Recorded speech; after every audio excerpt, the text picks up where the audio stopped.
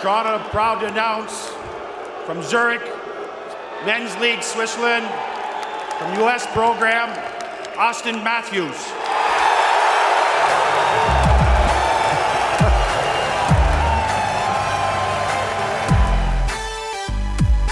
Horton as strong as a bull, as everybody knows. Matt Sundin wins the game with 500 in this terrific career. Boyle back in the goal shot, scores! Scores! Are you kidding me? Kapanen slaps it home. What a brilliant pass from Brian Boyle, and the Leafs win it in overtime. This guy's such an idiot here. Okay, for part 2 this week, we're going to talk about general news and my winners and losers. And I feel like there is a ton of that crap this week, ton of interesting stuff, and we'll see how it goes, because I got to start studying again. Yay, good times. Alright, so let's go with the news, because I feel like that should be first. Recently, the Board of Governors meeting in Florida. I love how they choose such a beautiful place. Of course, they're not going to do it in like Buffalo or something.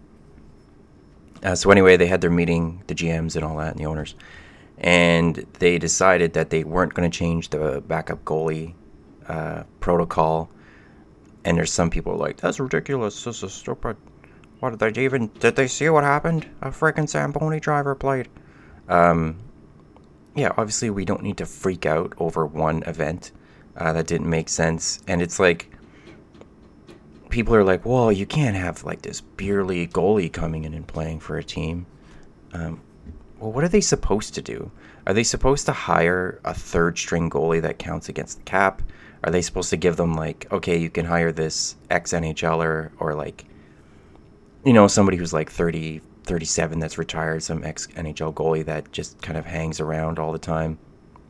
And just in case they need to go in, they have to be ready. Like, I suppose you could do that, but that is pretty expensive if you count across 31 teams. I mean, I know everyone's like, oh, they probably make enough money. But it's still money that comes right off their books for something that I think has happened like twice in the past few years. Like, wow. And you know, like what they do now is they basically just have someone who's designated that's there who is some kind of goaltender, who's like the goalie coach, who's the as in the David Ayres case, he was like their third goalie that just takes shots for the team. So he plays quite a bit. Like, he's not dumb. He's not like this. You know, he's not somebody who's never played goaltending. Like, he's played it quite a bit. And it's something that rarely happens. And, you know, it's usually the first or second goalie goes in. It's not very common they get hurt twice. Like, they don't get checked a lot in a game. The system worked fine. The only thing that was kind of weird is that it was the Leafs employee, and he was playing like Leafs. He had like Leafs gear, and he comes in to play for Carolina. Like, maybe fix that so that there's like Carolina just carries around like backup goaltending equipment or something, or that they have to have just like a neutral set of gear, like white pads and, you know, like one of those plain white helmets or something. Like the backup, they just have to have something that's fitted for them. Like, that'd be fine. And the funny thing is, in this case, Carolina won anyway, so it didn't really affect the standings that much. You know, there's some people that are saying, well, what if, you know, Toronto had won and then Carolina had been, they missed the playoffs by like 1 point or something. Like, what if that scenario happens? Yeah, if you go to the extremes, anything extreme can happen. Like, you know, an extreme could be like, well, lightning could hit the building. Like, we better get more lightning rods up there.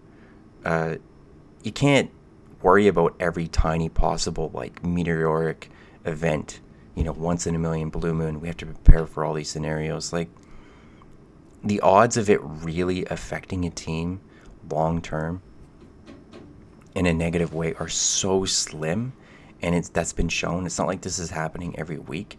There's no reason to really change things right now. If goaltenders were like dropping every month and this was like having a regular effect on the standings, then yes. But if you add up all 31 teams and the potential for the 164 points that they can all get up the year, and only 2 points so far this year has been affected by that, So like do 31 times 164 and go divide 2 by that number.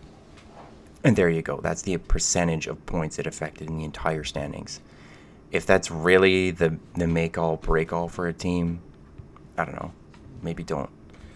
It's just bad luck. Like, what are you going to do? Like, some teams have, like, Pittsburgh. Like, look how many people got injured on their team. Like, should we give them an extra break and go, well, they should be allowed to, like, do this and then, like, no.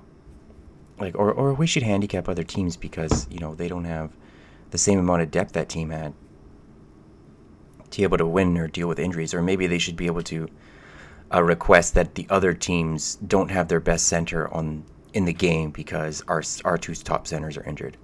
It's like, no, we're not going to do stupid stuff like that. We're going to just deal with this. This was a minor incident that embarrassed one team. It was a great story for the NHL. Like, anyone who doesn't think that this is a good thing is like a fool. Like, this was awesome for the NHL. It's an awesome story for David Ayres. And I hope something like it does happen again and they don't change the rules. Because this is the kind of thing where, like, someone who wasn't able to make the NHL or whatever actually just gets a chance to be in the spotlight for once, and a team can shine and you have a great memory. So people can, shut up. The offside change. TYG, thank you God they're doing this. Offside has been so dumb ever since they put in this video review. I hate it. The offside change is a perfect example of something really bad happening, like that Matt Duchene offside by a mile, and it causing a goal and really affecting the outcome. So they put in this rule like, oh, we'll just review. Any coach can call a review, and if it's offside, it's offside. And so then you have everybody calling everything that's offside, like by millimeters, and you have these delays. Like the first year that rule went in, it was like every goddamn game there was like 3-4 minute delays. Like, whoa, I don't know, is it really offside? Like, we got to get this right. It's got to be right. Like, the whole spirit of the rule is so that you don't have one team cherry picking like in a really stupid way and having a player just hang out in front of the net while the other 4 players just, if they're really good defenders, like pick away at the puck and just throw it past them all. It's to keep all the players sort of like engaged in the same area at once and not having like these like sort of like cheating tactics in play. It protects the integrity of the game. And is the integrity of the game really wrecked when someone is, like, say there's a player coming in and there's a player waiting at the line and the one at the line pushes off from the line a millisecond off, and so they're offside because, they just passed the line like half a microsecond before the puck does, and you can see it on like with a laser we're able to find it. Like, how did the refs miss that? It's like, no. The human eye is close enough to be accurate for our reality in the NHL. The refs are usually pretty close. If it's off by like, a foot or something, okay, yeah, they cheated. This should be called back. And most likely the refs would notice something like that. And now they're making it so that your foot doesn't actually have to be on the ice. It's just like in the plane, so that players can skate and stride together. If they both cross the line and their foot are in. They have their foot in the air at about the same time as the puck crosses, it's fine. Thank you. Let's keep things more simple, or keep things simpler like this. It's more entertaining to watch, and it was stupid the way we did it before. And anybody who's like, well, if it's offside, it's offside. You don't understand. Like, you need to have more of like a nuanced way of looking at things. Understand the spirit of what the point is of the rule, and just let little micro you have to be flexible in how it's approached that way. If you're so rigid in that, then you get what we had before, where they're reviewing these stupid videos forever and they just call all of the offside. Also, there should be some kind of friggin' time limit, because when teams pass into the zone and say they were offside, let's say they're offside by an inch. So you can argue, well, that's big enough. But then the play goes on for like 40 seconds and they score. And it's like a beautiful goal. Do we really want to call that back? Like, was the offside the thing that changed it? Because by then, everybody's had time to set up on the defensive side. And it's actually their fault that the goal went in, not that like that player was like a millimeter offside and affected the play. I'm super annoyed by some of this stuff. I hope they change it, loosen up a bit. I wish they never went to this video review system. Just have a ref in the sky that like points out like, oh, there was a huge offside, like the Matt Duchene goal. Sorry, we can't allow this goal. The refs, maybe they blinked at the wrong time and they missed that he was offside, so we have to call this back. And that's it. No coaches' challenges, no pausing and looking at the stupid video for like 4 minutes. Thank you, and please, let's do that. Puck change for the playoffs. They're putting in this new puck thing where they're going to be able to measure it and put it into statistics and see if it's truly offside, see if it's truly across the goal. It seems pretty stupid to put it in the playoffs because everyone's worried like these pucks, they might not have the same integrity, they'll have a different feel, like how is that going to affect the players? I understand from a marketing perspective, you want to have like this new fun toy that you're showing off in the playoffs. A lot of people get involved around playoff time that don't really watch the regular season. So maybe it'll magnify that a little bit more. I get the marketing aspect of it, but like the practicality aspect of it is stupid. Anyone who's ever dealt with engineering and like, building something and like things that are built to spec look amazing on paper. You test them a ton in the real world, and then you test them a ton as much as you can in the real world, like simulations and that. And then they actually get to the real world, the real world scenarios, and they're used regularly on a huge basis. And then you start finding problems. I hope nothing wrong happens. I actually like this technology. I think it's a cool idea. I was surprised it took this long for them to figure out. I'm just worried that like it's going to just explode or something, and it's going to mess up a game or something. I hope it doesn't happen. I hope it all goes well. But I just think, why didn't they just institute it at the beginning of the next season and just let it ride all season? And then everyone get used to it. Any mistakes will be found throughout, the trials and tribulations of 82 games across 32 teams. And we'll see how it plays out. You're just asking for trouble putting it at this point. But anyway, quick talk about the coronavirus. There might be some games that are, played with no fans. Somebody made a joke. It's like, well, this is what it's going to be like. What every team's going to experience, what it's like to play in Florida. I'm surprised this hasn't happened yet. The Arnold Classic, anyone who doesn't know about that was recently canceled. Or not canceled, but a lot of the booths were canceled. So they're just kind of limiting human contact. And across Europe, they're canceling like football games and all this kind of stuff.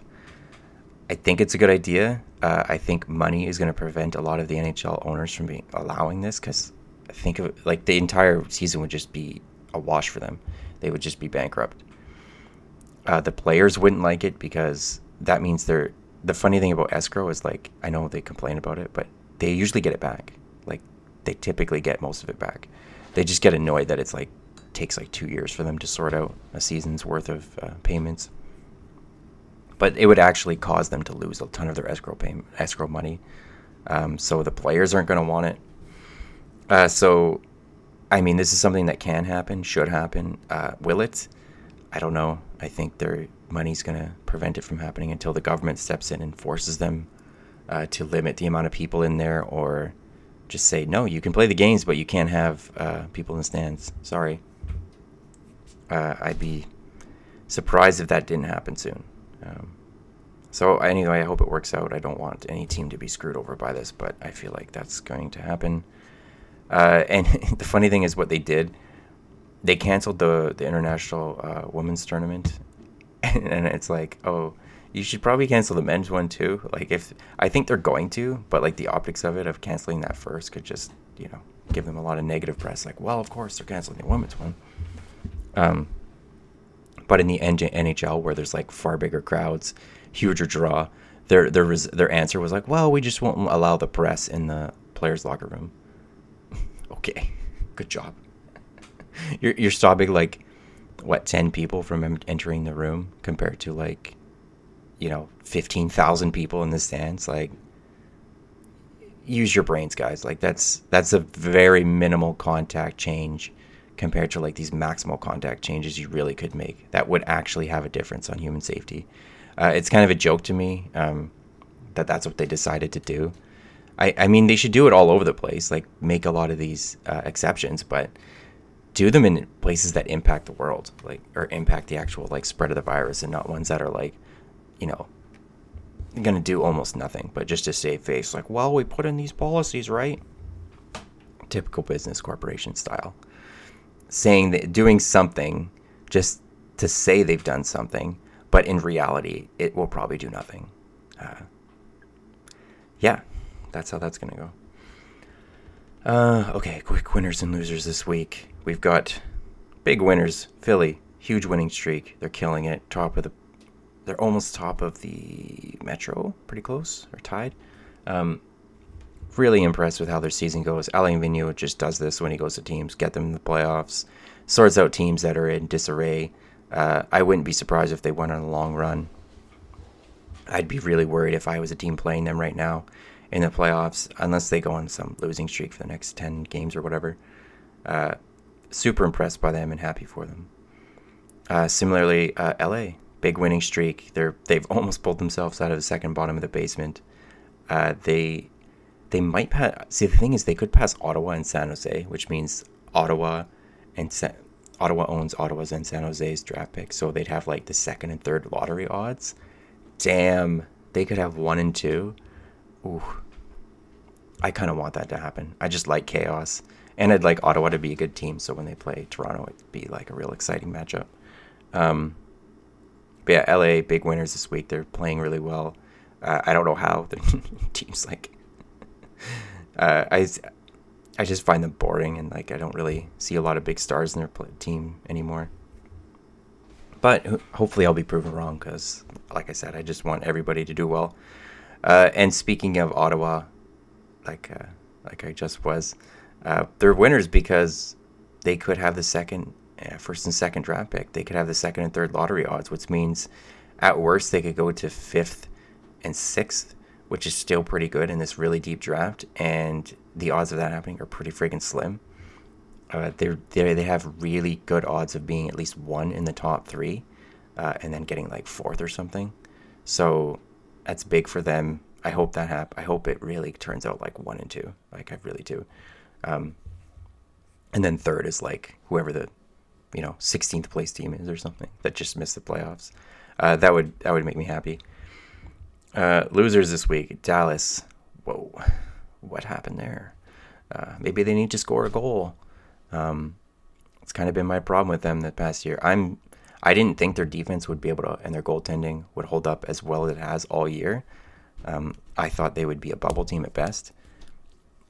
They kind of proved me wrong with their being able to hold out their defense, but man, if you can't score, it's not going to matter anymore. If you're only getting like 1 goal every game, like that's a lot of pressure on your goaltending and defense to hold up. Yeah, that's not good. I don't think they'll fall out of the playoffs, but they're losing their preferable positions, and they might have to play like St. Louis in the first round or something. I mean, if they play St. Louis or Colorado, like who we kidding here? Buffalo, big losers this week. Man, I feel bad for Buffalo fans. They've put up with a lot as Leafs fans who went through the dark times where even when the team was getting better, they were like horrible to watch. I don't know what to say about them. I feel bad for them, and I hope something happens and good for them. Turn it around. Basically, you need a goaltender and to get a second line center, which that Ryan O'Reilly trade was pretty brutal. New York Islanders, I somewhat take a little bit of pleasure in this one because the way they treated John Tavares when he went back was pretty funny. It's pretty stupid, honestly. They can barely fill the stands normally, but then they come back to their ex-captain and they just freak out on him and call him a traitor when the team was basically crap for 90% of the time he played there. It's like, how can you not understand why he wanted to leave? They just couldn't get their shit together. And how is he to really believe, like, well, this time it'll be different, and to sign like an 8-year contract after all the stuff he's been through? Like, maybe you should have had a better team. Maybe your GM shouldn't have sucked. Maybe your owner shouldn't have given out bad contracts. Maybe you should have got a goaltender, and maybe you should have drafted better. that's the way it was. And instead, when he comes back, they just like call him a traitor and all these kind of things because they're like, well, he sold his home. He sold his home because he was getting married, stupid. And he wasn't 100% sure where he was going to go. Like, you know, there's reasons why. And some people are like, well, that's just what he says. That's what was reported. You don't know any more than the reporters. They probably know more than you. Pretty much everybody said he was probably going to go back. I don't know. Get over it. Like, if any of the... I'll say this right now. If any of the Leafs players in 5 years, the contract's up and they're like, you know what? I kind of want to leave. I'd rather go closer to home or whatever. Or play with, like, a close friend or something. They've earned that right. They put in their mandatory years they had to. Like, imagine being forced to live and work in a place for close to a decade. And then you finally get an opportunity to choose where you're going to go. You know, there's nothing wrong with, like, saying, you know what, I just feel like I want to go somewhere else. That was a little longer rant than I expected. But that does it for this week. Thank you so much for listening. Go Leafs, go. I hope to God and Baby Yoda that they win several games this week and Florida loses. Because I think they're going to make it, but I'm still worried. So, anyway, thank you so much for listening. I will catch you next time. Bye.